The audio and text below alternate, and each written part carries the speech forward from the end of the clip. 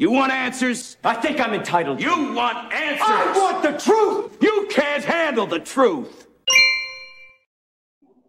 Hey everyone, welcome back to the Prepared Mind channel. It is 0:30 and we're busting out of the bunker. Well, it's Christmas. It's the season of hope, the season of giving, the season of miracles, but it's not the season of safety or peace or anything else. Woo! I hope you had a great evening. I hope you're having, as much as can be possible, a very Merry Christmas. Folks, it's just not that world anymore. And I know that violence has always been present, and crime has always been present, and corruption has always been. I get it. It's always been that way. But is it worse today? Now, if you're one of the protected people, you know, one of the beloved, well, hell, the president will even get you out of Russian prison by trading the merchant of death, right? International arms dealers for your little ass, right? Your school will protect you from all the big bad bullies who might, say something about you being a fruitcake. Right? There's safe spaces for everyone in the Democrat world, but no, folks, not for you and I. Not a chance. Well, we got a nice little story to kind of make the point. And it's the Christmas season, and I wish this was the good news channel where all we do is discuss pretty things, right? Well, grab your teddy bear, right? Get your security blankets and listen to this. A woman lived her life probably free of crime in her own actions. 77 years old. 77 years old.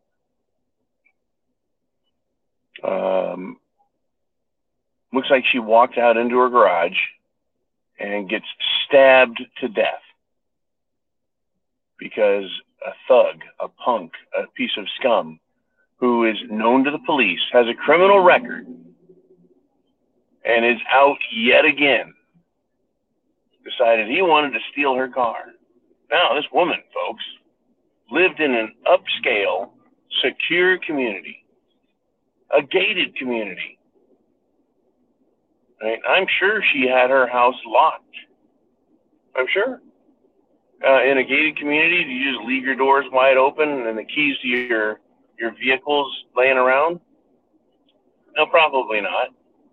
And I've been in a few nicer communities before, and people have doors that lock automatically after a few minutes. Security cameras everywhere. Yet none of that really keeps you safe. It's a deterrent. It is supposed to deter criminals, make them look around and go, this isn't the place to do my thing, right? Criminals, they have safe places where they can conduct criminal activities, right? Where they've already shot regular people and cops enough that good people won't get anywhere near those neighborhoods. But folks, there is no safe space for you. There never really was. And it's never really going to become that way. The only way to be 100% safe is to be forever vigilant at all times. Right? Do not assume that you hear someone in your gated community inside your garage and that you're going to go out there and confront them or say anything to them if you hear someone rummaging around. Right? The fact that, aha, I caught you. What are you doing in my house? Is going to get you stabbed or shot or any number of things. It is that kind of a world, folks, that we live in. Are you prepared to deal with that? Once again, people are not starving to death. Right? Food shortages, well, they may be coming. Increased food prices, oh, they're here. They are here. Gasoline, energy problems, you bet. It's inescapable. Inescapable. Oh, man.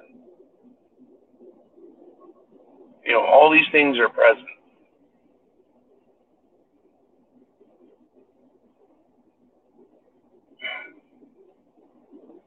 But it's not that bad yet.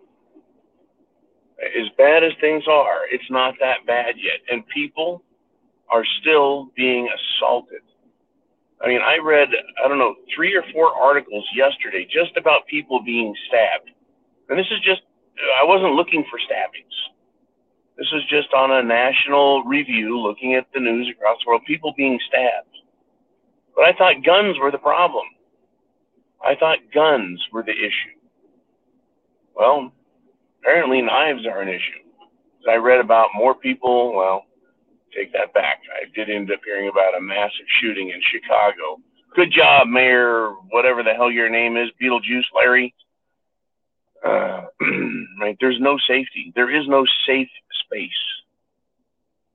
And when things get really bad, folks, when there are food shortages, when food is priced so expensive that people can't eat well, when life is so rough that people everywhere become desperate, how safe do you think it will be then?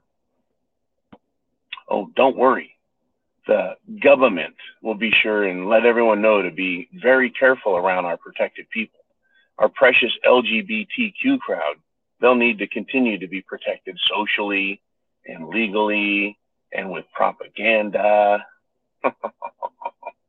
You bet. That still won't protect them, though. That still won't protect them. And what the heck is going on with the traffic lights in this area? There's no safe space. And life isn't fair. That's another thing. It's just not fair. This poor old lady, all she did was live her life nicely. But I guess, you can't expect any sort of protection. Is it just bad luck for her? Well, obviously it was bad luck. Well, could it be karma? I don't think the lady's name was Hillary Clinton, so it certainly wasn't karma. I think the fact of the matter is, folks, that you need to be prepared at all times. Right? You're already doing that as a prepper. You have food, water, shelter, clothing, medicine, and a means of self-defense. Right? You've got a plan. You've been buying your preps, buying what you need to deal with emergency situations. But it's not just owning stuff, and we've talked about this in the past. Self-defense training is key. It truly is key. Self-defense training is key. You need to own self-defense items, and you need to practice self-defense. You need to practice it not just with weapons, but with your attitude. When you walk outside, do you look left and look right? Or look right and look left, or you step out your door to see if anyone is to your periphery? Remember, bad guys, they don't always stand right in front of you and stab you to death. They'll hide. They hide in the bushes. They hide behind cars, garbage cans, trees. They hide, and then they jump out and surprise you. How quickly, right, can you move to defend yourself?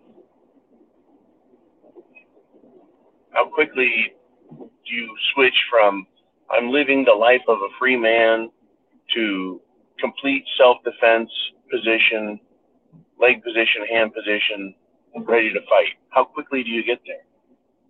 And the odds are, for most people, they don't even have that in their, shall we say, self-defense repertoire, being ready to fight for your life.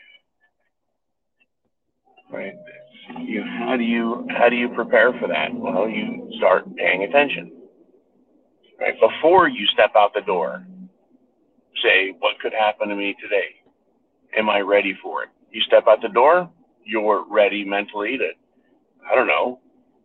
gouge someone's eyes out, bite their ear off, or pull your Smith & Wesson. You step outside, you look left, you look right. Just like the last 1,000 days, no one's there. You've done your job, right? No one's there. You can walk to your car, to the store, whatever you're doing. but you're always prepared, always vigilant, right? Don't think that because you're in a gated community, you're safe. Don't think that because you live in the rural area, the country, that you're safe. And a lot of criminals think, well, these country folks, there's no cops around and no one to see me, so I'm going to do what I want.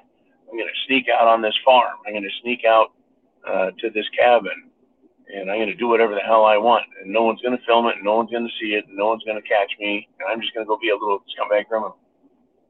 You're not safe anywhere. You need to be prepared everywhere you go.